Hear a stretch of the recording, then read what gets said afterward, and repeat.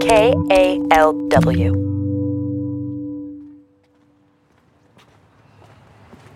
We just left the Shakespeare Garden in a thicket just off 9th Avenue. We're going to head back towards the north side of the park, and to get there, we'll take a circuitous route. We'll walk down a hill into the parking garage that serves the California Academy of Sciences and the DeYoung Museum. It's definitely a popular spot for families. Run, little person, run. We're not inside for long. Soon, we're back in the sprawling music concourse where little kids play, the bigger kids skate, and people of all ages act like they don't have a care in the world.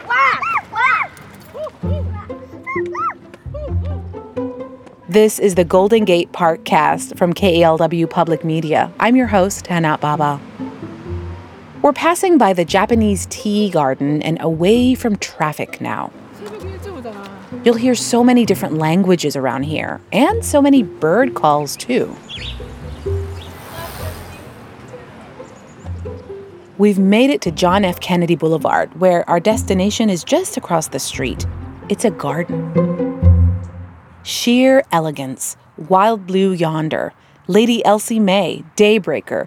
Although these might sound like romance novel titles, they're actually names for different species of the flower of romance, the rose. Golden Gate Park has one whole acre of land dedicated to roses. Chris Hambrick follows the scent. This is an oasis of color and smell. It's popular among tourists and honeybees, too. Fuchsia, red, peach, yellow, and white blooms explode everywhere around me. Andy Stone, the Rose Garden supervisor, tells me more. The rose garden is divided into 64 beds, each with a different variety of rose, usually 12 roses to a bed. And then there's the beds on the side that have the climbers and the old-fashioned roses. The garden's been around since 1961. That's when the American Rose Society's San Francisco chapter went looking for a space to test different varieties in a cool, moist climate.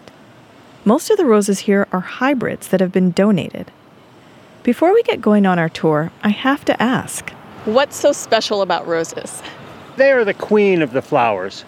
They're just one of the most beautiful flowers of the garden. We stroll across the lush lawn to get to know some of these beauties a little better.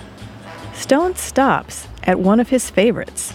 So this one is Julia Child, and this type of rose is called a floribunda. It has many flowers on each spike, and they're somewhat fragrant, but what I like most is that they bloom so heavily. They bloom very heavily, they have very healthy leaves, they're not affected by very many pests. Oh, it smells fantastic. What color would you call that? I'm saying yellow, but it's more complex than that. Oh, it's gold. It's a golden color. It's kind of buttery. Julia liked so much butter on everything, so this, I think of Julia's buttery chicken with this one. Speaking of butter, I noticed the other roses that remind me of food, like the cherry parfait. It's a white rose with red-edged petals, while the rainbow sorbet is a golden flower with red-orange blush on the tips.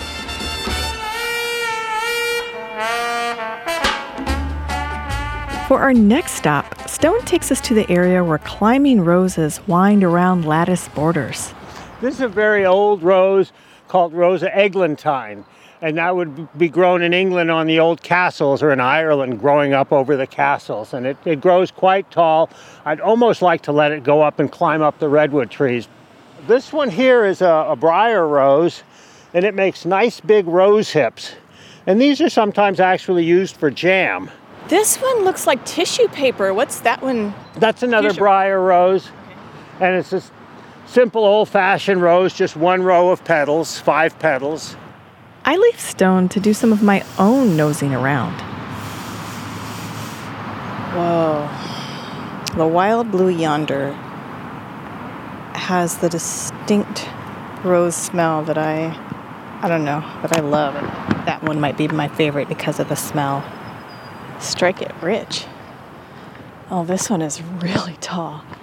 I think it's probably called Strike It Rich because it's super gold. I see someone with clippers. It's Stephen Childers. He's the rose gardener. And of course, he has his favorite. Princess Anne is the second one from the front. It's a purple, older English variety of rose with a really great scent. And that's one of the reasons why I like it so much. Surprisingly, not all roses have a scent. And during hybridization, it can fade as growers focus on taller, hardier plants. The newer roses have a really showy display, but there's no scent to them. And that, for me, kind of takes away part of what makes a rose so cool, is the fragrance of it. So the Princess Anne has the nice double flower, and it has like all the scent. You can smell it just walking by. So that's my favorite. Oh. Go give it a whiff. I smell everything I can, and the wonderful ones twice. Polka. Iceberg. I'm Chris Hambrick, smelling the roses.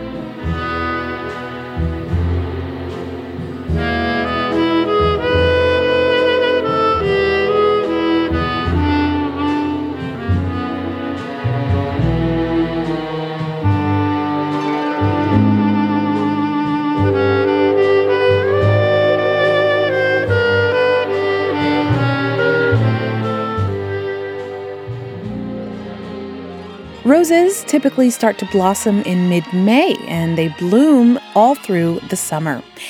You've been listening to the Golden Gate Parkcast. Next time, we'll take a big, long walk to a place where tiny boats putter around.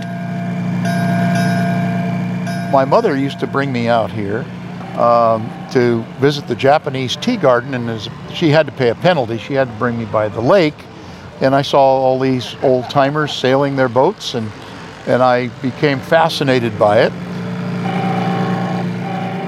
Do you know where that is?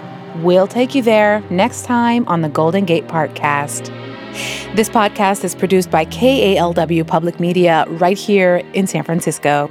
Our team includes Shireen Adil, David Boyer, Gabe Graben, James Rowlands, Victor Tense, and Ben Trefny.